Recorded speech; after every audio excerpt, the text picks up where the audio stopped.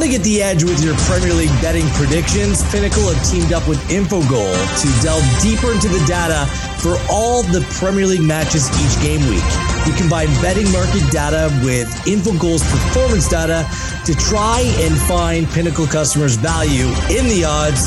This is EPL Insights. A week away, did you miss us? But we're back. And hopefully better than ever. This is EPL Insights for Gameweek 22, a podcast provided by Pinnacle and with all the data provided by Infogol. Gareth Wheeler alongside Jake Osgathorpe as we're going to delve into this week's board. We have 10 fixtures to get into this week, reflect a little bit upon what happened at the FA Cup as well. And of course, the transfer window was closed. And while Chelsea were the big spenders, Everton didn't buy one player. Jake, what do you make of what's transpired over the last few weeks? Because the FA Cup games, I mean, some teams were playing, some teams weren't. We had Carabao Cup semi-final action as well, where 4 teams were implicated in that. But of course, all eyes were really on the transfer market to see what would happen. And Chelsea just smashed everyone away. Other teams probably improved around the edges, and sides like Everton could be in a world of hurt as we come down the stretch here. Yeah, it was a fascinating couple of weeks. Not only, have Everton not signed anybody, I guess, in my opinion, the best signing that they made was actually bringing Sean Dyche in. I think he gives them a really good chance of surviving. I just look at that Everton squad and think it's a very Dychean squad. It's built to play deep line block. Yeah, you like that. It's built to play that kind of deep lying like block with, sort of swiftish counter-attacking moves, threats from set pieces. It's very similar to the kind of team that he had at Burnley. And I think he could probably get them out of trouble and maybe push on into next season if he's still there. I do think that was a really smart appointment. Anything is better than what they had in terms of Lampard. But yeah, that was an interesting turn of events. And then Chelsea just going mental, basically, and effectively signing 6 players for the next 8 years. So 6 starters for the next 8 years, which is, I'm sure Todd Bowley's very happy with himself that he's managed to get those deals over the line, get the players in.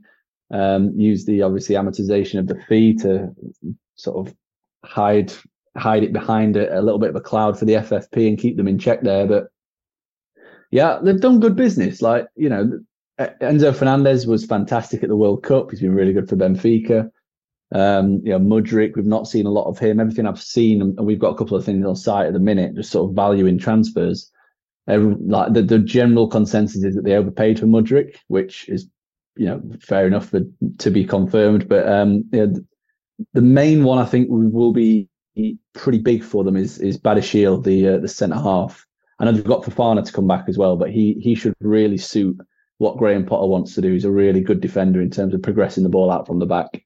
I was also quite impressed with Manchester United signing at the end, Marcel Sabitzer. I think he's very underrated on these shores. Everyone just sees him as, he's backup for Bayern Munich. But, he's the backup. But Goretzka and Kimmich are bloody good. Like, they start for Germany as well as a pair. So it's hard to kind of get in front of them. And he's perfectly suited to fit in that Eriksen role. He's he's probably got a bit more of an engine than Eriksen, so he'll be able to press for a little bit longer and maybe last more along with the pitch. Probably not as cute on the ball, but he does get the ball forward with driving runs and progressive passes. So that'll definitely help cover him while Eriksen is out. And then Arsenal, I think we both agree that Arsenal have done decent business there by bringing in Jorginho on fairly cheap, 12 million quid. Partey looks like he's got a hamstring injury, so might be missing for this week, maybe for a couple more. And Jorginho brings a similar kind of profile to Partey in the sense that he's kind of just a defensive-minded midfielder who gets the ball and moves up the pitch quite quickly when he has it. So, pretty good. The one I'm fascinated by is Bournemouth, because they brought in 3 or 4 players there. Lots. Well, I don't know much about any of them, to be honest. So, if they're hits, if they come off, then that could really change their season in terms of propelling them away from danger. So they're definitely an interesting case for me just to keep an eye on. So, yeah, it was fairly entertaining. Well, Southampton and Bournemouth both making significant moves to try to bolster their squad, spending some real money at the bottom of the table as well, while other sides simply did not. Well, we get into the games, we'll kind of provide some of the angles of what these new players might be. But I mean, Chelsea's the one. They might have splashed the cash like more than La Liga, the Bundesliga combined. Like, it's ridiculous.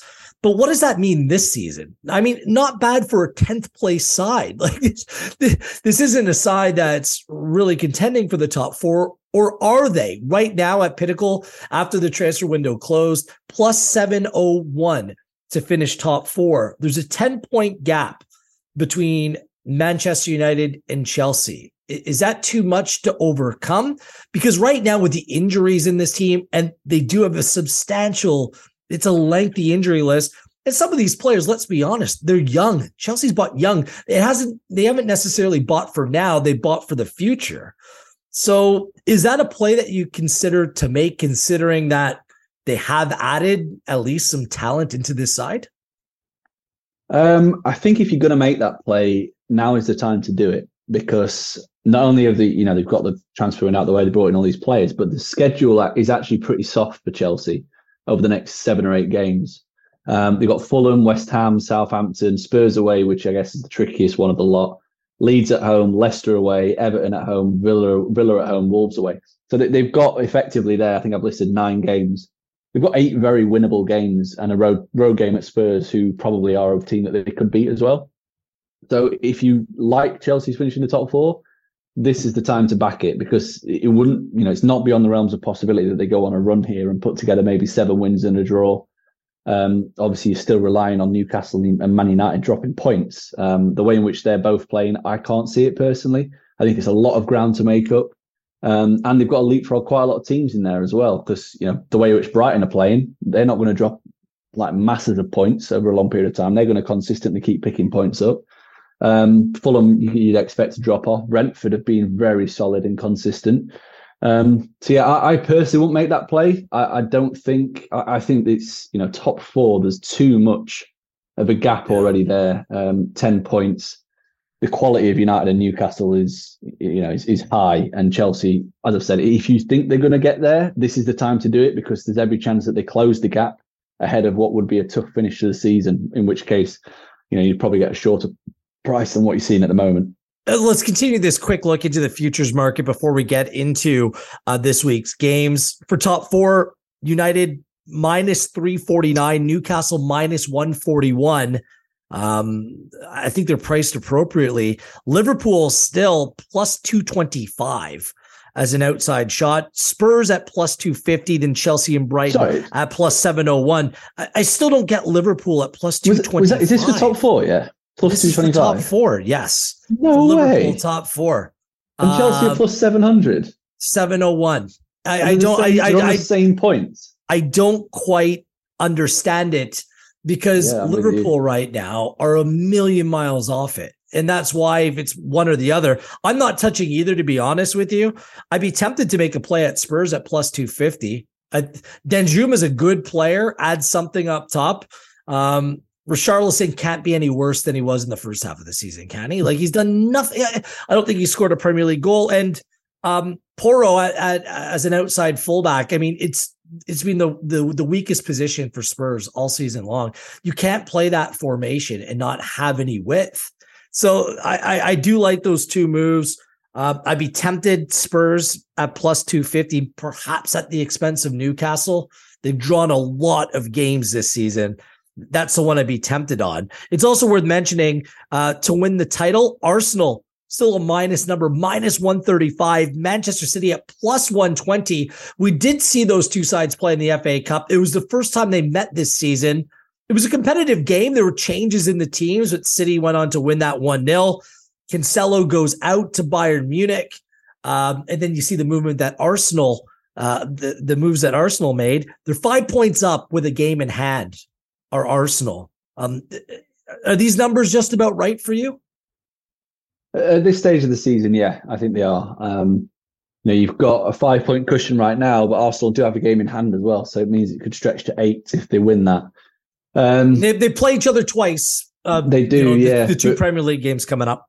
that also means Arsenal could take points off City and their potential haul. So, like for me, even if Arsenal just avoid defeating one of those games, they're in a great position, because that ultimately means that City have got 2 fewer points they can pick up over the course of the campaign. I still, as much as I'm enjoying what Arsenal are doing, and they obviously thoroughly deserve to be up there, I think this is the time to back City, because we've seen in second half of seasons that they just flip a switch and they reel off 10, 12 game winning streaks.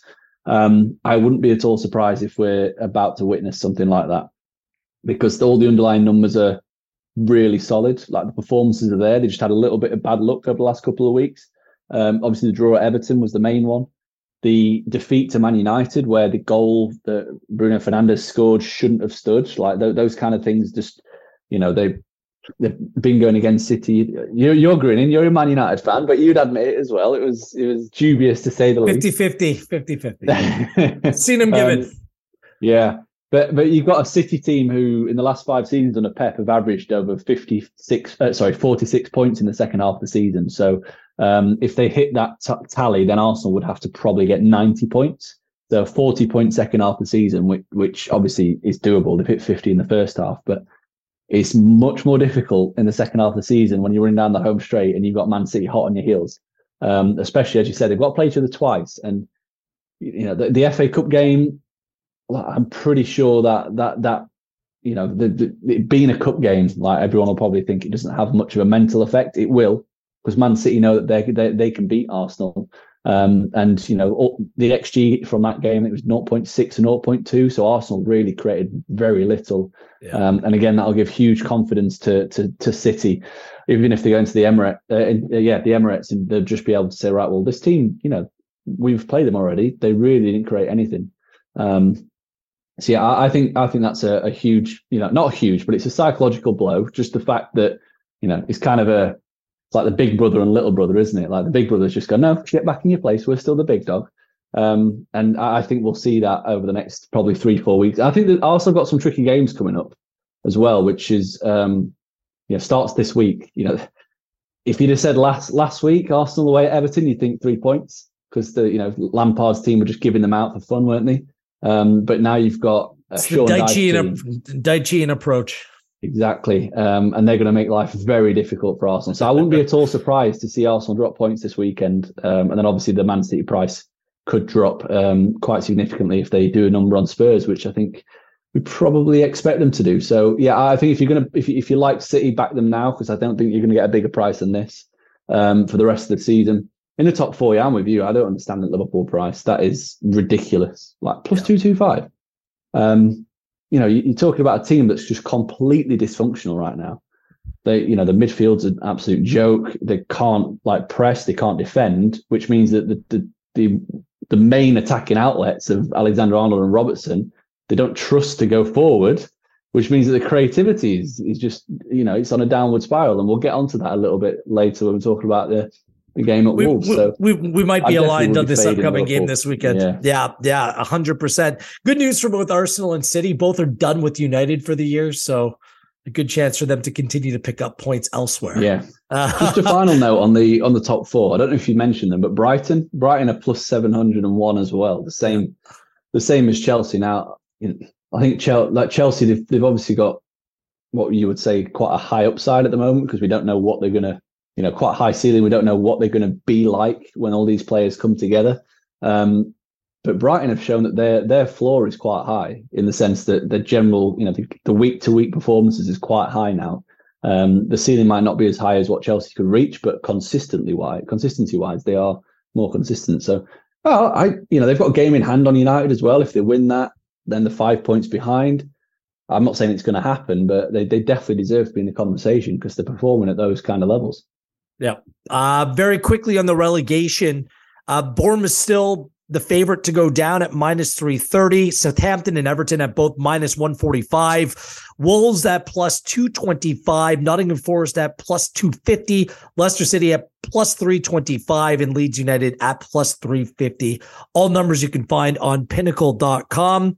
Has that situation become any more clear for you? Because it's a difficult one with so many teams all within, basically a win or a game separating each and every one of these sides. Yeah, it's definitely not got clearer. It's much murkier actually after the window, just purely because as you've said, Southampton and Bournemouth have splashed some cash. They're trying to stay in the league, aren't they? They're not going down with a whimper. They brought in, what many people across the industry and the experts from those countries that they bought from have said are decent enough signings. So, be interesting to see how they integrate and whether that actually sees them improve. Wolves as well have quietly done some business. They brought in João Gomes from Brazil, Paulo Sarabia as well, who's a really, really good player. He was playing in the Portuguese league with Sporting Lisbon last season and won the title with them. I think he had 25 goal involvement, something like that. So was it 14 goals, 11 assists, something? So he's a very good player and was on PSG's books. But they need Cunha and Jimenez to score. Like the team doesn't score. Like they have 12 goals on the Premier League season. Like that's where the question still resides. Are you still liking them for relegation? I actually think they'll do enough to survive. The team that I think that people aren't focusing on enough to go down because they've been on a decent run as of late. Nottingham Forest for me. They brought in 28 new players since the end of last season. 28. It's unbelievable. With that much change, there's no consistency in the team. I think they're exceptionally poor. They're changing their goalkeeper now. They're chopping and changing all over the place. I understand that, but when Dean Henderson comes back, if he does, what's that situation going to look like? None of this is straightforward for this Nottingham Forest team. I just don't think that they're very good. And at plus 250, that provides the best number on the board for me. Yeah, I can see where you're coming from for sure. Like I say, the three at the head of the betting there, Bournemouth, Southampton, and Everton, have all, in my opinion, improved over the last couple of weeks, whether it be a managerial change or players that they brought in. And then, I think Wolves will be fine personally. Leicester, I mean, they brought in a centre half, which is kind of what they needed. Leeds have spent a lot of cash. They brought in a lot of players. I think it's fascinating now. Me too. I still think Bournemouth will go down, but I think Bournemouth is the worst team. But at minus 330, there's nothing that to me, it's not worth making that bet considering how close things are. But I think that Bournemouth are the worst team of the bunch. So I think we need a couple of weeks to just assess where these sides are, what the signings have done. The main issue I still have with Bournemouth is the manager. I don't know what he's still doing there. Gary O'Neill, he was brought in as a caretaker manager. They had the perfect opportunity to get in an actual manager that knows what they're doing, but they decided to hire him anyway. So that was a strange decision. If you're looking at next manager to go, that's where I'd be going with my money. Would be O'Neill, because I think if they have a couple more bad results after they've spent all this cash, they're not going to want to go down. They're going to make a change and bring in a better manager. So, he's set up really nicely though, and it's so weird, isn't it, that we're in February and there's still 18 games left. He's still got half a season. Thank you, November Winter World Cup. That's provided us that context. Let's push forward to our games. The last time that we did our Premier League bets and predictions was game week 21. It was 2 weeks ago. Jake and I, for the first time on this podcast, went head to head on two different games, and everything looked to be coming up Wheeler. I hit the under on Liverpool Chelsea. It played to a goalless draw. I had some swagger, some pep in my step. I was up 3-1 on the head to head going into the big Arsenal Man United game. Jake had Arsenal to win. All I needed was a United draw, and Wheeler would have taken a commanding 4-1 lead. Then hearts broken by Eddie Nketiah late on in that game. In fairness, United were just holding on throughout, but you're still very much in the mix. On a scale of 1 to 10, Jake, how nervous were you watching the latter stages of that match from the Emirates? More nervous after the Liverpool-Chelsea game went completely the opposite way as I expected. I thought it was going to be one of those weekends, but when it went to 2-2. Arsenal just went up another gear and really penned United in, and I just felt it was coming. You felt there'd be at least one good chance, and fortunately he took it. And there might have been some knee slides around the house. Well, you were probably you probably started that celebration. It was midweek, because this was something that I did mention on the podcast. If Casemiro was suspended, I wasn't as confident. Lo and behold, Arsenal don't play midweek. United do against Crystal Palace. Become a little bit more leggy for that another, back-to-back away games in London. They play midweek. They lose Casemiro. So to be honest with you, things were stacked against me. And after Casemiro in that Wednesday game was played, I'm like, I'm losing this bet. But thankfully the Liverpool Chelsea under played exactly how I predicted. And I was able to we were able to salvage a split on the week, whichever way you want to look at that. So we'll see if we have any head-to-heads this week. As always, we have our feature 5, and then we'll go rapid fire for the remaining 5 games of the weekend. Anything else to add, or you ready to dig in? I had another plus week despite I lost a double in that Arsenal game, to be honest, because I made that Arsenal or a United with the handicap of plus half a goal. But I also like the under in that game as well. And it clearly went over. But thanks to a really good start to the week, I ended up with 5 wins, a push, and 3 that were incorrect. Yeah, positive week for me as well. Yeah, I think it was 4 wins, 2 push, 2 loss. So yeah, profit again. Profit my every week so far for both of us in 2023, by the way. So well done. That's right. Yeah, we're doing something right, aren't we?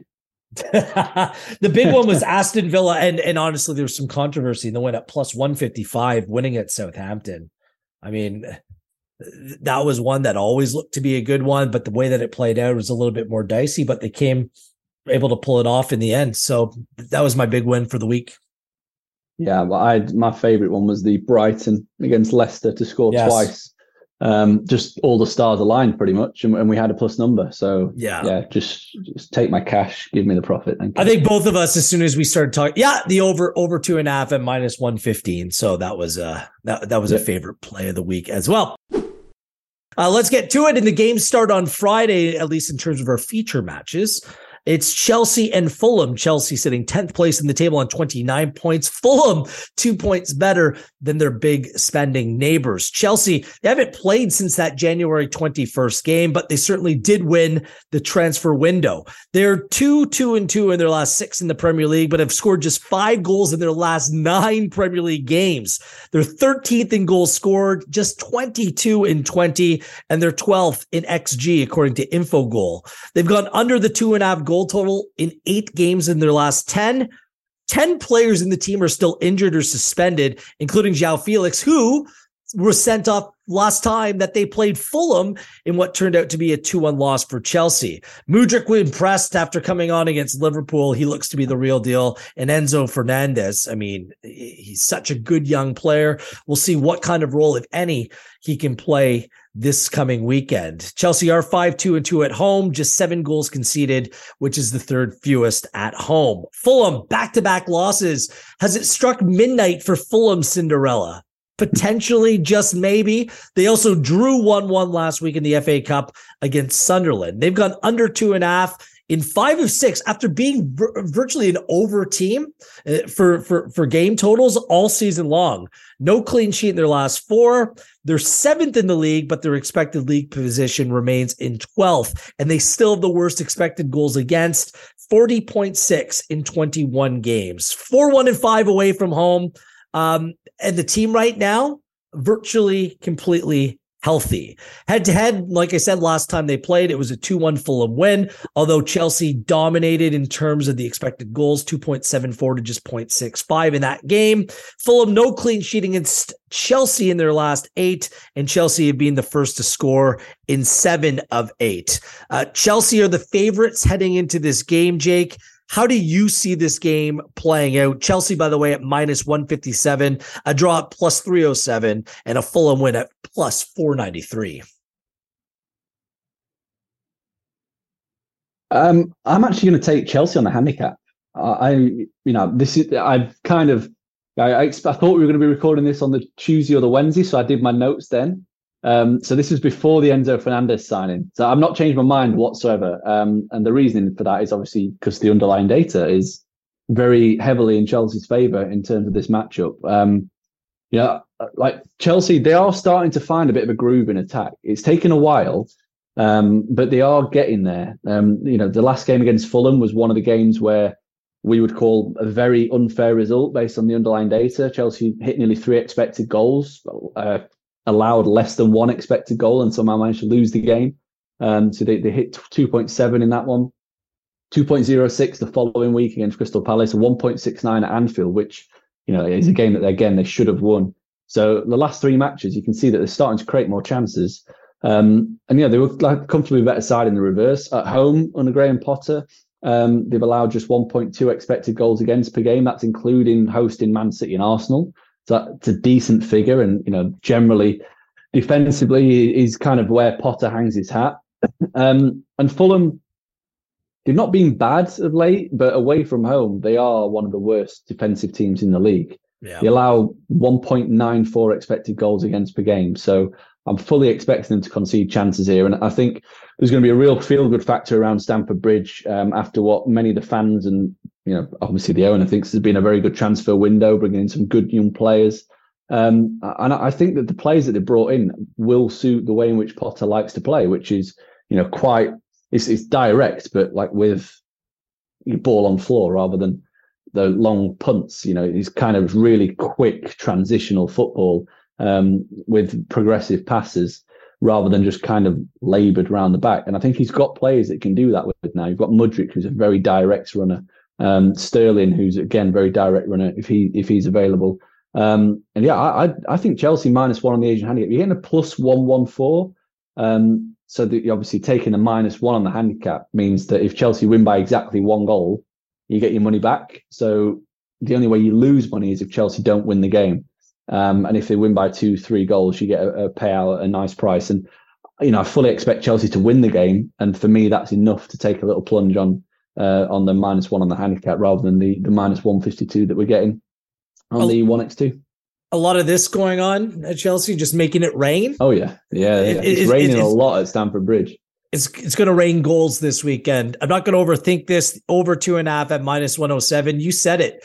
Chelsea's last 2 games, the XG's been better. It's been well over 2 in both those games. I think that this is the way that Graham Potter wants to play, and Mudryk playing from the start will help. He was the best player on the field in that game against Liverpool. He completely changed the complexion of the game. He has to go from the start. And there is some better. There's been underachieving attacking talent in this Chelsea side. I think that they'll come good in terms of being able to score more goals. And Fulham, you said it, they're just so poor defensively away in terms of the chances that they concede. So yeah, over 2.5 at -107. It's one of my favorite plays of the week. I'm not going to overthink this one. No complaints here. I mean, Fulham are generally the overs kings, aren't they? They love goals, love action. They have been. They betrayed me in the last few weeks, but I'm hoping that it's not this time around. Moving on. Welcome to the Dychian era at Goodison Park. Sean Dyche now in charge, taking over for Frank Lampard. 19th place Everton. It's a rude welcome back for Sean Dyche as they take on league leaders Arsenal, who are on 50 points, 5 points better than anyone else in the Premier League. Everton coming off a 2-1 loss at West Ham. They were smashed in terms of the XG in that game, 2.44 to just 0.55. They were horrible. No wins in 8 in the Premier League, 4 losses in a row overall for Everton, and no clean sheet in 7 overall. They've gone over the 2.5 goal total in 5 of their last 7, both teams to score in 6 of 7. And they've also been the first to concede in 4 of 5. So Dyche is in, but no signings. Anthony Gordon's gone out. He's gone to Newcastle. Everton, who's going to score goals? They've only scored 15 on the season, but the XG is a little bit better at 23.3. But at the same time, they've only conceded 28 goals, but their expected goals against, according to Infogol, is 37.5 on the season. And they've been poor at Goodison Park. This is the thing. Hostile fans, everyone's angry. They're 2-6 at home. Arsenal, let's just roll off how good they've been. The dramatic 3-2 win over United.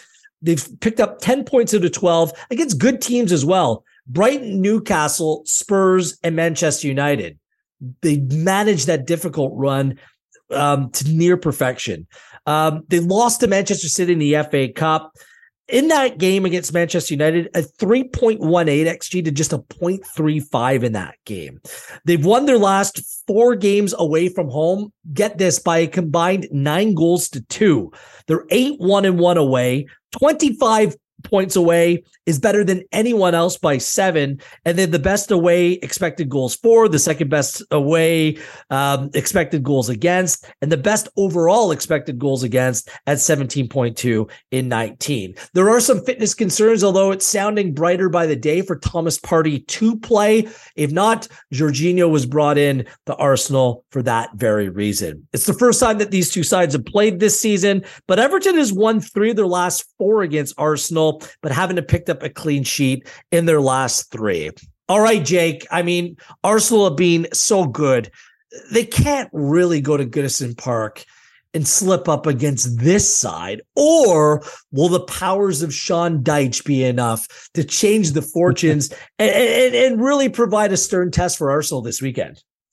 I do think that this will be a very stern test. One thing is for sure, that when the news was announced that Lampard wasn't going to be in charge and eventually Dyche was appointed, I think, many of the bottom 3 teams around the bottom will have been a little bit nervous about that, because I think if Lampard stays, they definitely go down. And obviously this is the Dyche spanner in the works for Arsenal, effectively, because, new manager bounce, I don't personally believe in it. I don't think it's an actual thing. I think it's just more regression to the mean. Dyche will get a tune out of this Everton team straight away. You don't have to look at the players he's got at his disposal, and you can understand why, because he's got Tarkowski, he's got Cody. They're perfect for playing a deep line block. He's got his fullbacks, he can keep them nice and tight. Coleman doesn't have the energy to burst and play as an overlapping fullback anymore, so he'll happily just sit there. He's got Dwight McNeil if he wants to use him to play as a tight left midfielder. You've got Onana, who's the box-to-box guy, all engine in midfield. Then you've got you've got Calvert-Lewin up front. You could play Demarai Gray off him, almost like Chris Wood and Ashley Barnes. So you almost recreate what he did at Burnley. This isn't what Everton supporters want to hear. You're the new Burnley. Well, listen, if it keeps you in the league, who cares? Do you want to be the new Burnley, or do you want to be the Norwich that goes down, comes up every year, then goes back down again? Burnley stayed in the league punching above their weight for 6 seasons with Dyche. They had no right to be in the Premier League, and he managed to get a tune out of them with a very small budget. I was reading the other day that Dyche's record signing at Burnley was £15 million for Chris Wood. Every single team currently in the Premier League has a record signing of more than that. So that kind of showed you the financial level they were playing at. So he did a lot more with less compared to what many managers do. So I think he deserves a bit of credit for that. I think he increases the chances of not only getting a result in this game, but also keeping the league, because don't look like that. I'm not taking Everton on a handicap or anything. No. I'm not going that far. But we know how they're going to set up. They're going to be difficult to beat. They're going to play that deep block and try and make it difficult for Arsenal to create chances. So what are you taking? It sounds like you're tempted to take Everton on the handicap. No, that didn't cross my mind once. It really didn't. I saw the number on the under 2.5 goals at plus 106, and that was me. Yeah. I was taken straight away. Not only because of the Dyche factor, but also because of Arsenal. Defensively, the best travelling team in the league based on expected goals. They're tighter when they play away from home, so they're not as free-flowing in terms of creating chances either. And under 2.5 goals landed in 60% of Arsenal away matches. So all of that added together, and I can expect this to be a very uncomfortable afternoon for Arsenal, whether that be a 0-0 or a 1-1 or a 1-0 Arsenal, something like that. That's kind of what I envisage. I don't think Arsenal will go there, win 3-4-0. I don't think Everton will stay or want to play in a high-scoring match and it be 1-2, like 2-1 or 3-2. The unders for me, I just thought that number was huge, plus 106. I thought it would have dropped a little bit after Dyche was appointed, because I expect Everton to play low-scoring games for at least 3 or 4 weeks until he finds his feet. I wish that you just came out and were actually bold for a change, Jake, and said Everton at plus 731 to win this outright. That would have been gutsy, but I completely agree with you. Under 2.5 goals at plus 106. I'll leave it at that. Everton can't score. Just look at their squad. They're so limited in terms of what they have. It's just, I think they're in some real trouble. Arsenal have been excellent, but I think they'll be content going there, picking up a dirty point or 3, 1-1, 1-0. I can see something like that playing out. So I'll take the under as well.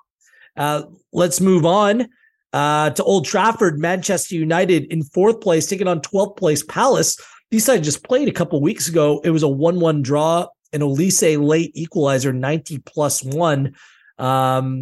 That it was a well-earned point for Crystal Palace. Big improvement in the second half from the first half, in a game that cost Casemiro a chance to play against Arsenal the following weekend. After United beat Manchester City, they were flying high. They had a difficult week. The draw against Palace, the loss against Arsenal. And it's incredible. They played 3 games since that time. The 2 games against Nottingham Forest in the Carabao Cup semi-final, as well as beating Reading in the FA Cup. Christian Eriksen's out. Weghorst has come in. He's done well. And Marcel Sabitzer comes into the team as well.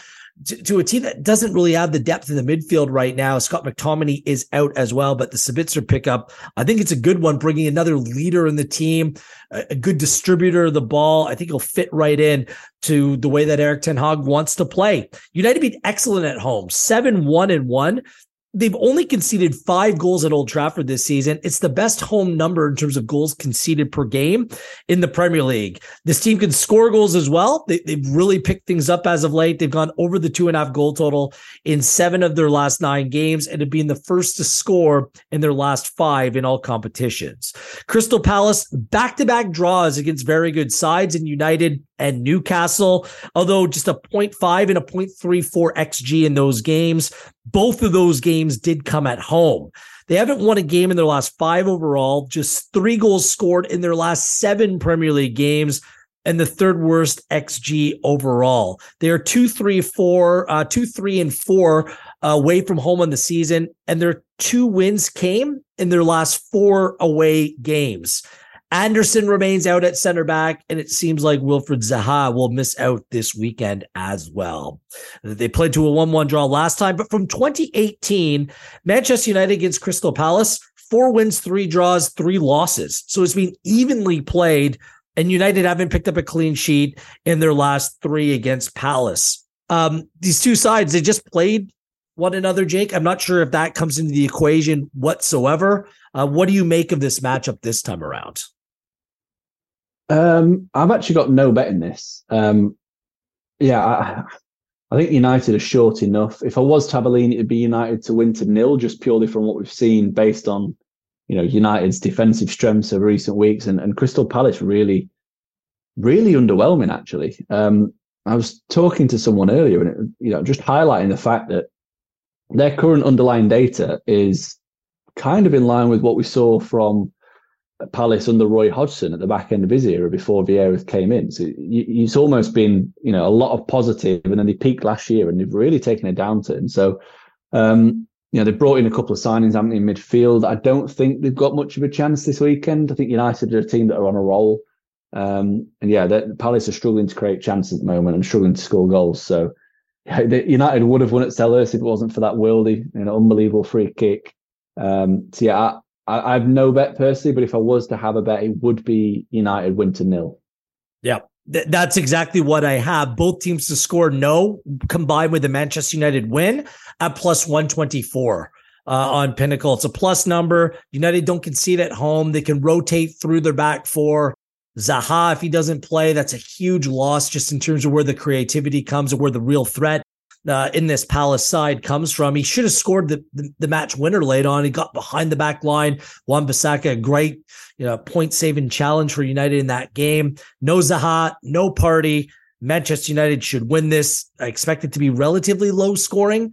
Although Sancho's back in the team, some of the attacking options have come into play for Manchester United, but they did play midweek against Nottingham Forest. Ten Hag doesn't rotate too much. I think a hard-fought home win is just about right with Palace failing to score in this game. So at plus 124, good number for me and good enough for me to make a full play in that one. Let's move on. 17th place Wolves hosting 9th place Liverpool. Liverpool played to a goalless draw with Chelsea last time out, and it was their second lowest XG in a game this season. They then lost to Brighton 2-1 in the FA Cup. These would be miserable times for Jurgen Klopp and this Liverpool side. They've conceded in 9 of their last 12 in all competitions and conceded in 8 of their last 9 Premier League games. They've gone over 2.5 and both teams to score in 7 out of their last 8 Premier League games. The exception to all those stats was last time out against Chelsea.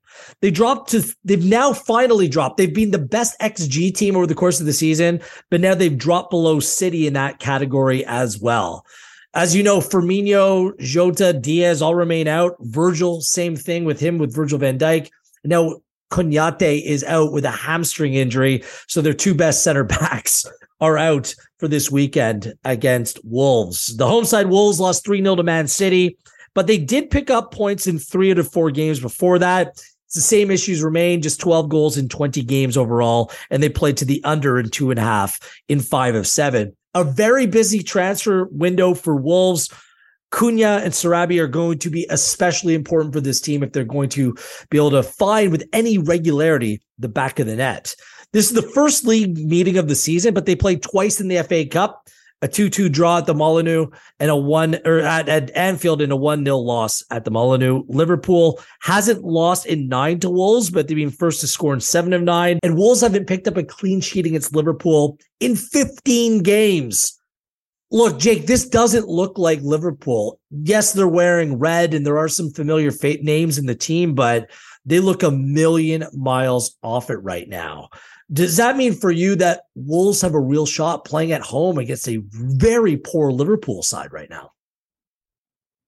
100%. 100%. Yeah, the bet in this one is Wolves plus half a goal on the Asian handicap at plus 102. That is an absolute no-brainer of a bet for me. Yeah. Liverpool have been that bad recently. We've spoken about the defensive issues quite a lot over the course of the season, but the only thing that was keeping them afloat and keeping them relatively close touching distance to the top 4, top 6 has been their attacking process, and that's started to decline as well, which is a huge concern, because if you stop creating the chances but you're still conceding them, there's only one way you're going to go down that table. The last 6 matches across all competitions, they've averaged 1.1 expected goals for per game. Of comparison, 6 previous games across all comps, it was 2.2. So their process is effectively halved from a 6 game to the following 6 games, which is just remarkable. They've played Wolves twice in that time. They've managed to create 1.3 XG in total against Wolves in those 2 matches. So Wolves have got a very decent game plan, it would seem, to kind of nullify this Liverpool team. And as I touched on earlier, like the dysfunction at Liverpool is not just, it's like a knock-on domino effect. Like the midfield isn't able to protect the defence or progress the ball, which means that the fullbacks aren't as brave in terms of going forward, so they don't want to take the risk of being exposed, which means that the creativity, which is all that Liverpool team, is all through the fullbacks, the Alexander-Arnold and Robertson. It means that they're not being as creative as a team to support the forward players. So everything, from that midfield issue, which is something that we've highlighted for months now, and I think everybody knew going into the transfer window that they needed a midfielder. They needed something in midfield more than what they've got. It's all having a knock-on domino effect to make Liverpool just a really average team. And Wolves, they've not really exploded onto the scene under Lopetegui, but they continue to look very solid at the back. Defensive processes look very good. They're not conceding an awful lot of chances. As you said, the only issue they have is scoring goals and creating the chances, and I think the signings they've made will help with that.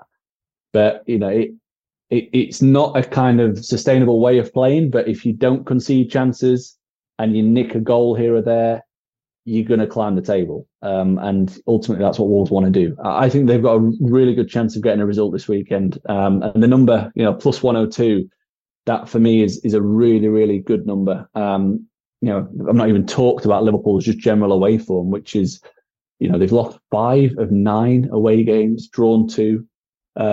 This kind of Wolves double chance bet has landed in 78% of away matches. So the opponents have avoided defeat 78% of the time. And defensively, nearly 2 expected goals against per game for Liverpool when travelling. So literally every single number points towards Wolves getting a result here. And you're nodding, so I'm guessing you're on board. I have the exact same thing written down. I was tempted to make a play Wolves to win this outright, but give me half a goal at a plus number. I mean, it's a no-brainer for me. And look, I'm not a huge fan of the way that this Wolves team plays. I do think they have a really good manager in Lopetegui, but Liverpool right now, they're unrecognizable. You take Konaté out of this team and Van Dijk, this might be the gift that Wolves needs to actually start scoring some goals in the Premier League here. I think Wolves can score in this game. So I wouldn't be adverse to, making a play to Wolves to win this outright, but I think the best and the smartest bet to make is plus half a goal at plus 102. Completely agree. And that's why these Liverpool futures numbers, like you brought up early in the podcast, I just don't get it. How soon are some of these players going to get back into the team? Because they're the ones that form Liverpool's identity. It allows them to play the way that they want to play. And right now they don't have it. Gakpo still seems a bizarre signing for me. There's no balance in this team. I think they're in some real trouble, and they might finish right about where they are right now when all's said and done on the season. It wouldn't surprise me at all. The defensive process has been bottom 6 for the entirety of the season. And that ultimately, if you keep conceding chances, there's only so many, man of the match performances Alisson can put in a season to keep you in games. Even last week in the FA Cup, Fabinho came off the bench. He looked so sluggish. The tackle on the young lad Ferguson was horrific, awful. But it was just because he was so slow. He seems to have lost that step, and this is why he's not been playing regularly. Henderson hasn't been playing. He's not pressing or not able to press.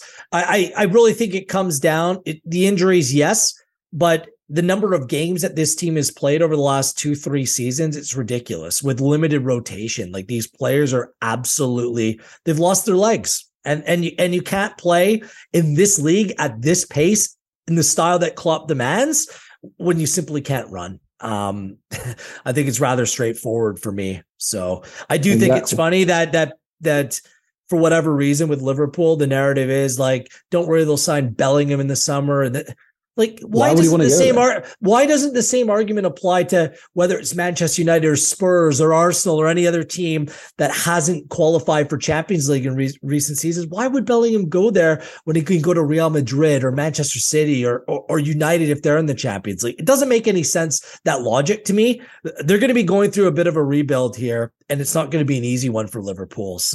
And we'll see how much Klopp can stomach it.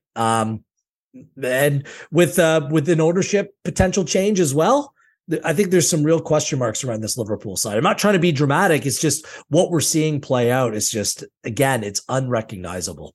The issue they've got is that they were operating by kind of a Brighton Brentford system 2-3 years ago. They were signing players that were potentially undervalued that would fit into a system, all using analytics and aerospace engineers that worked at the club. And they've moved away from that now. So all the recruitment is now done by, effectively Klopp and his assistant, which, you can tell there's a difference because there've been more misses than hits in the last 3-4 windows than in previous. There's one window signing Salah, signing Van Dijk, signing Alisson.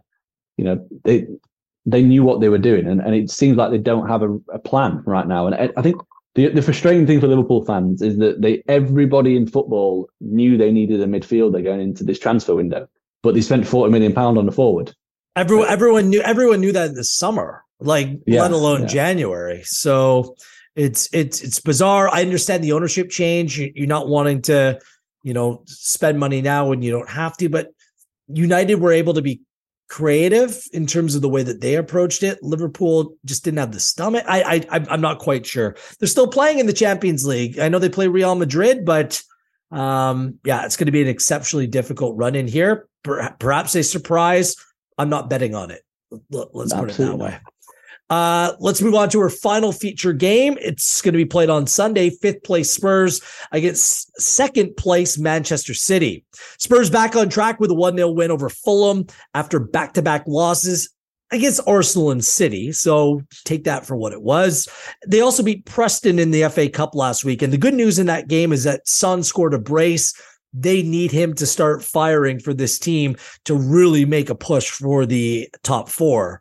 The 2-0 lead to the 4-2 loss against City last time out, that was ugly. Just the way that it played out, not that they lost to Manchester City. They played 21 games on the season. That's the most games played in the top six. So there's very little room for error for Spurs going forward. They are 6-0-4 at home, but they've conceded 2 or more goals in their last 5 Premier League games at home. And they lost the last 2 of them. They brought in Porro, Danjuma. I think that they're 2 good players that should be able to help the squad in the transfer market. But no Antonio Conte, he's ill, he's not well, and he's going to be away from the touchline for the foreseeable. Manchester City, after back-to-back losses to Southampton in the FL Cup, and Manchester United, look what's happened. They've rolled off 3 straight victories. Spurs and Wolves in the Premier League and Arsenal in the FA Cup. Holland's back firing, scored a hat-trick against Wolves last time out, and also scored against Spurs. They had the best XG and the best expected goal differential according to Infogol. But they are still 5 points back of Arsenal, and Arsenal have a game in hand. They've been the first to score in 8 of their last 10 games. They're relatively healthy, although we'll see what that back line looks like if Nathan Ake continues to play on that left-hand side, as Cancelo was sent to Bayern Munich, which is one of the bigger surprises of the transfer window. Head-to-head, like I said, it was 4-2 on January 19th, but Spurs have actually won 4 of the last 6 meetings in the league against Manchester City. City, no clean sheets in their last 3 games against Spurs, and Spurs have been first to score in 5 of 7. It's a compelling game here because of their recent track record against one another. And what's at stake? What's on the line in a game like this for both teams? What do you make of this matchup? And do you have a play in this game? Yeah, it's a big game. And yeah, I have a play. I'm taking Man City to win minus 132. I think that's way too big of a price for the best team in the league, reigning champions, traveling to a Tottenham team that, in my opinion, is bang out of form. I know the results of, they got a good win against Fulham. I didn't think they were really good in that game. I thought a draw would have been a fair result. And then beating Preston in the FA Cup, I'm not taking much away from that. But yeah, like this Man City team gave Spurs a 2-0 head start and they still beat them 4-2 with 45 minutes. Like there's just a huge gulf between these two sides. And I don't think the price fully reflects it. I expected it to be, closer to maybe minus 150, something like that, maybe minus 160. Yeah, like I know Spurs, they've brought in Porro, they've got rid of a couple of right wing backs, but I've not seen enough from them in the restart to suggest that they're going to cause City any problems whatsoever. I mean, they look really flat. They just flat. They've won 2, drawn 1, lost 3 of the 6 since the World Cup in the league. They've averaged 1.07 expected goals for per game, so they're not creating chances anywhere near the rate required. And at the other end, they're conceding 1.7 expected goals against per game. So they're conceding that process, 1.07 to 1.71, is kind of, it's not far away from like a Bournemouth or a Southampton. Like that's the kind of level that they're currently performing at from the data. So there's massive concerns at both ends of the pitch. And then you flip it around to City, and the result, they've not won 6 in a row, which is, City have to do that, otherwise everyone's questioning what's wrong with them. Their process since the restart's been simply pretty flawless. 2.4 expected goals for per game, 0.75 expected goals against per game. Like they are creating an abundance of chances regularly and conceding very little. The only team to beat them on XG was Man United, and again we talked about the asterisk. Well, I put an asterisk next to that because of the whole bizarre Bruno Fernandes goal that I personally think should have been disallowed, and then it's a different game potentially. No, I'm just saying from this, I'm not for me, there's an asterisk next to that game when you're talking about these kind of stats, because if they don't equalise fairly sharpish, I don't think that they get back into the game, United. I know it's if, buts and maybes, but for me, I still think this City team are performing at a very high level, and they should be able to blow Spurs away. And yeah, like the only nagging doubt is the fact that Spurs are pretty good on the counter attack when they want to be, but they've not shown that enough for me this season. Like they've had the opportunities. Arsenal played front foot a couple of weeks ago. Spurs tried to play on the counter attack. They didn't click at all. What makes anybody think it's going to happen this time? Like they're playing a Man City team that are extremely well organised. I know that they've lost Cancelo. I mean, to be honest, would he get in their best team post World Cup? Like he played a couple of times. He's not looked up to scratch. He's obviously got the face on about being dropped. Like, do you want him there? Like I saw a video doing the rounds of Pep talking to, I think it was Rio Ferdinand, and he basically just said, like, if you stand still, you're going to get caught. You've got to keep moving your squad on. And I think it's a brilliant piece of business, to be honest, because he's 29 years old and you're going to get 60 million from him. Like, he was dropped by Portugal at the World Cup as well. Look, he was brilliant last season. This kid, Rico, he's a real deal. Like he's kept Kyle Walker out of the team. They've found different solutions as well. The business doesn't bother me whatsoever. It's this City team looks vulnerable at the back. Like their only clean sheet in recent games came against Wolves at home. That's a real problem. Watching that game, the 4-2 win over, City 4, Spurs 2. I mean, there could have been 10, 12 goals in that game. I just look at these two teams playing, like the strength of both sides. The talent resides in attack for both teams. That's why I like both teams to score an over 2.5 in this game at plus 112. City might win this game 3-1. Spurs have done relatively well against City in recent times. The recent results 4-2, 3-2. If you remember, like the Spurs 1-0 win last season, like they just parked the bus and just held on. It was incredible that it stayed 1-0. That was a Nuno game, wasn't it? Yeah. I just think that the profiles of these teams scream goals. I like the over. I like both teams to score in this game. So give me that at a plus number. That's what I like. I agree with you. City's the better side here. There's no doubt about it. But Spurs are playing at home at minus 130. What'd you say? Minus 132. There's just not enough in it for me to make that play. So I'll just focus on the number in this game. Yeah, I don't think the Spurs at home is a massive issue. I mean, they've lost 4 of the last 5 at home. It's people forget that they've lost to Arsenal, they've lost to Liverpool, they've lost to Newcastle. So whenever they've played a half decent team, they've lost. And City are more than a half decent team. So I think that number should be shorter for City. I really do. For me, I think there's a lot of people looking at City and going, well, they're not as good as what they have been. The numbers paint a different picture. They are bang on track to do exactly what they did last season from an underlying data perspective. I will just say for Spurs, up front. I know in recent times, yes, their home games haven't looked good in recent times. But Bentancur's back in the team and Kulusevski's back in the team. And without those two, like they've been just haven't been anywhere near good enough. They need those 2 players in the team. They'll have them this weekend. I think it'll make it a more competitive game.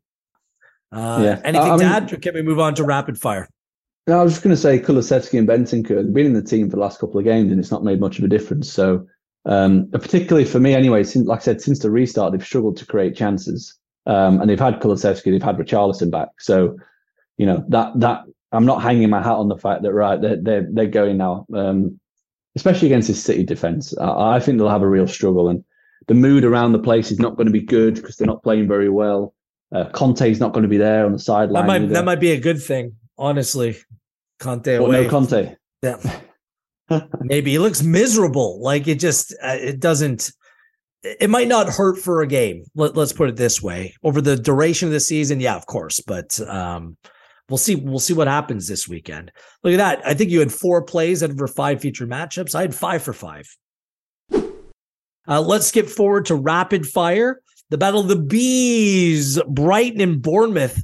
Brighton continue to look great. They kept Caicedo, which is big. They did drop points last time they played in a 2-2 draw against Leicester City. Followed that up by beating Liverpool in the FA Cup.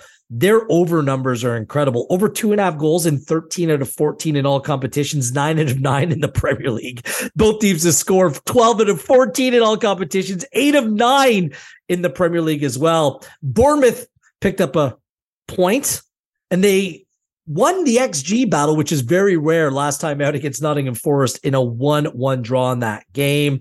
No wins or clean sheets in their last 7 games, but lots of reinforcements. Utara, Semenyo, Vinya, Zabarny, the Ukrainian center back, looks like he has a bright future, and Traore.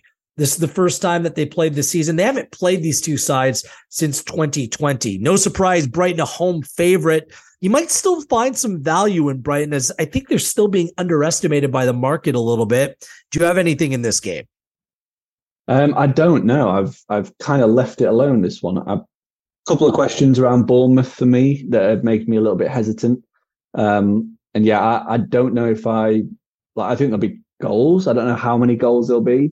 The line's at 2.75, and the handicap's at 1.5. And the way in which Brighton have conceded goals, I probably would just avoid that personally. So I've left it alone.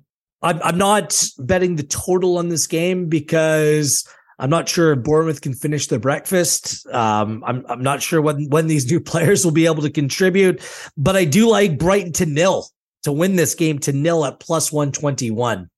Brighton aren't a poor defensive team, and they don't have poor defensive players.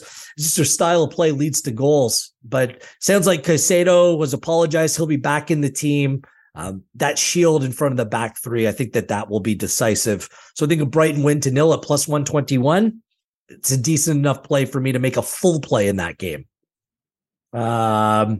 Let's go Brentford at home. We like that play, Jake, as they take on 20th place, bottom of the table, Southampton. Brentford coming off the goalless draw at Leeds, but they haven't lost in their last 8 Premier League games. Their last loss in the Premier League, October 23rd against Aston Villa. Only one loss all season at home. Southampton lost to Villa 1-0 last time out, but they had a goal taken away, which for me should never have been taken away.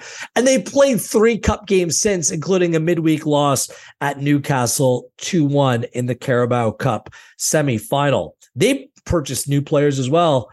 Sulemana, Onuachu, and Orsic, all players who can potentially help in attack. First meeting of the season between these two sides. Each won their home game, get this, by 3 goals last season. Do we follow suit here? I mean, we're on team play Brentford when they're playing at home. I'm going there at minus 112. Are you joining the party? I am. Yeah, I'm dancing. All right. Yeah, we're I knew I could count on you, Jake. I knew I could count on you. We're fully aligned. Yeah, like we've said all season, Brentford are a team that are must bet at home when the price is right, and the price definitely looks right this weekend. Underlying numbers are fantastic at home. The record is good. Southampton, they won the last away game in the league, but there's a caveat because it was against Everton, and as we've said all pod, a win against Everton, they were just handing them out at the back end of Lampard's reign. So this is going to be much tougher. Also factor in Brentford haven't played for 2 weeks. Southampton have played every 3 days in that time. So there could be a fatigue factor. And Brentford will be, absolutely raring to go. And just a note on Brentford as well from me. Everyone is absolutely raving about Brighton and how good they are and, everything they're doing. Brentford are 1 point behind Brighton and they seem to be going under the radar. So I think they deserve a little bit of respect. And I guess that goes for the price as well, because the price suggests that the bookies aren't giving them enough respect. Yep, I'm with you on that. I'm just going to lock it in. That's my best bet of the week, by the way. Brighton, home win, Southampton, minus 112. 11th place, Aston Villa against 14th place, Leicester City. Villa, another win, 1-0 over Southampton. 3 wins and a draw in their last 4. 5 wins in their last 7 under Unai Emery. Leicester City, a 2-2 draw against Brighton, but that's their only point in their last 5 Premier League games. Over the last 3 seasons, these two teams have played 2-2-2. They split it right down the middle. I do not have a play for this game. Look at that. Do you? I'm going to take Villa to win. I think, like the impact Emery's made from a result standpoint have been really impressive. 7 league games. 5 wins, a draw, and a defeat. They've beaten United, Brighton in that time. They have so far performed well against what you would have to call relegation candidates. drew with Wolves under a new manager, beat Leeds, beat Southampton. I think Leicester are a relegation candidate. They look to me to be in potential trouble defensively. Their process remains an absolute shambles. They're conceding goals left and right. And the only wins that they've picked up since the restart have been 1-0 against League Two teams. So when it comes to playing Premier League sides, they haven't fared too well. Since the restart, they've conceded multiple goals in 4 of 5, which just kind of goes along the theme of the fact that they can't defend. And Villa, I think that they'll be looking to kick on, finishing the top half, and I think they're more than capable of doing that. Plus 104, I thought was a bigger number than I was expecting. I expected a minus number, to be honest. So happy to take a plunge on Villa. Forgot to mention Jake's boy, James Maddison, looks to be back in the Leicester side this weekend. So the difference maker. Third place Newcastle, 16th place West Ham. Newcastle punched their ticket to go to Wembley for the Carabao Cup final. Still just 1 loss on the season. 9 draws, however, on the season. That's joint most with Brentford on the season. And simply put, they're excellent defensively, especially at home. To go to the West Ham team, finally some goals have come their way. A 2-0 win over Everton, scored 2 against Derby in the FA Cup. Jared Bowen, 3 in his last 2. In fact, they've scored in 4 of their last 5 games, which should be seen as progress for West Ham. It's their first meeting of the season. West Ham beat Newcastle 4-2 in this fixture last season. I'm tempted to play the under 2.5 at minus 126. I'm going to watch this number. I'm not going to lock in anything for the purposes of this podcast. However, is there a play that you like? Yes, I'm going to back West Ham under 0.5 on the team total lines. So basically, West Ham not to score at plus 114. Goals generally have been quite hard to come by for Newcastle since the restart. They've had 3 0-0s. They've scored just 4 times. They've conceded none, though, to be fair to them in the league. So, clean sheets in all the games since the restart. But they've been creating chances. 1.95 expected goals for per game across those matches. Defensively, they've been pretty sensational, just 0.69 expected goals against per game. So they're not giving up any chances whatsoever. 12 clean sheets in 20 Premier League games this season, which is the best record in the division. 7 clean sheets in 10 home matches. West Ham struggling. They won last time out, but again, there's a big caveat that it was against Everton. And as I keep saying, Everton were just handing out 3 points. They were the best get-right game for any team at the bottom. I mean, Southampton beat them. Wolves beat them. West Ham beat them. So basically, anybody beats Everton. And away from home, West Ham, they've lost 7 of 10 this season. They've scored just 6 times in those 10 games. And they've failed to score in 5 of those 10. So I just thought, along the same lines as you in terms of a low-scoring game. But I think if it is a low-scoring game, I don't think West Ham are going to contribute at all. So taking West Ham failing to score was the kind of angle I thought was best suited and decent price. I think our mindset or logic is on the exact same page here. Just it's going to be a low scoring game. We'll see if any of these teams can grind out the full 3 points in this game. For me, this game, it could end up in a draw. Newcastle having played midweek as well. We'll see if that has a lingering effect. And no Bruno Guimaraes. Yes. Yeah. In this game as well. Finally, Nottingham Forest taking on Leeds United. Final game of the week. This game will be played on Sunday.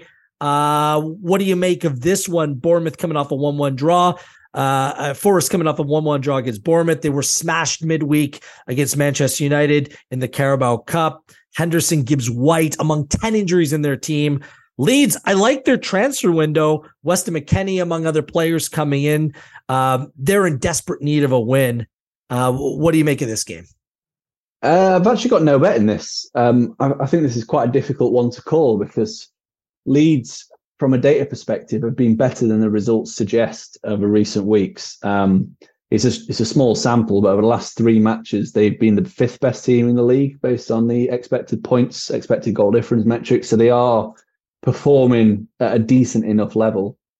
And I think it's kind of where they are. I mean, the last 3 matches they played West Ham, Villa and Brentford, who in my opinion, all three are probably mid-table teams, maybe slight top half for the latter two. And before that, the two games they played were Newcastle and Man City, and they lost the XG battle ridiculously heavily. So, that kind of tells me that Leeds are generally a lower half mid-table team. So it's kind of a 13th, 14th. I think that's where they are. And I personally think Forest are around that as well. I know you think that they might get relegated. My stance has never changed on Forest, that they might look like they're in trouble early doors, but they'll pull it together once all the players get acquainted properly. I think they made some good signings as well in this window. I liked the signing of Danilo. I think he's going to be a good player for them in midfield. I love the signing of Navas. I think he's phenomenal. That's a big coup for me for Nottingham Forest to go out and get Keylor Navas, who I think is an upgrade on Dean Henderson. So even if Henderson's fit, I think Navas is going to be the number one. I couldn't really pick a bet for this one. My tried and trusted method of Forest plus naught on the handicap when they play at home is an appealing price. You're getting -107, so shades of odds on. But I do respect this Leeds side a little bit. I think that they could, pick up points in the near future. So I'm happy to just give this a watching brief. We're running late, so I'll make this quick. This is where I'm betraying the info goal model and your stats, and I'm going completely in a different direction. Leeds is due for a statement victory. They've only won one game away at home on the season. I think they're a better team playing against a Forest team that played midweek. Leeds at +175. This might be the big number that I cash on this week. +175 Leeds to beat an average at best Nottingham Forest team, which is chopping and changing all over the place. I like this Leeds team. Like I said, I think they had a good window. I think they perform better than what the results are showing. And I think that this is going to be a step forward for Leeds. Leeds at +175 on the win. I'm booking that in for a full play. You can shake your head all you want. And you can thank me next week if you're listening to this podcast and you make a similar play. Yeah, I'm just I'm intrigued that you keep taking a anti-Nottingham Forest stance. You did the same with Bournemouth and you just got away with it. I did warn you about that one, and you ended up with a draw with the money back. You're back in a Leeds team that won once away from home all season. I know. That is brave. Yeah. They're due. They are absolutely due. Yeah, Forest are on a very good unbeaten run at home, though. So they've not been beaten at home since October. All good things come to an end, and so does this podcast. To put a bookend on it, what's your best bet of the week, Jake? Best bet would be it's probably unders in the Everton game. I think that's the bet I fancy the most. +108, I think it was. That'll be my best bet. I really like that bet. I think everything points towards that being a low scoring game. And mine is Brentford to beat Southampton at home at -112. Our Premier League's predictions articles are all available on pinnacle.com. Please keep us locked in at Pinnacle on Twitter, as well on our YouTube channel as well. Plus, we're gearing up for the Super Bowl. My Philadelphia Eagles are playing in it. I can't wait for them to smash Patrick Mahomes and the Kansas City Chiefs. Check out our NFL Insights podcast. They might disagree with me, and they're the experts on this. That'll be coming up next week as well. At Gareth Wheeler, at Jake Oz with 2 Zs on Twitter. The odds that we've used are correct at the time of recording. And as always, please gamble responsibly. Good luck this week, Jake. We're pretty much aligned across the board. No head-to-heads, but we will be keeping track and calculating our plays so you can keep track along with us as well. It's good to be back. Good to see you. Enjoy the weekend, Jake. You too. Have a good one. On behalf of everyone on Pinnacle, I am Gareth Wheeler, and this has been EPL Insights with data provided by Infogol.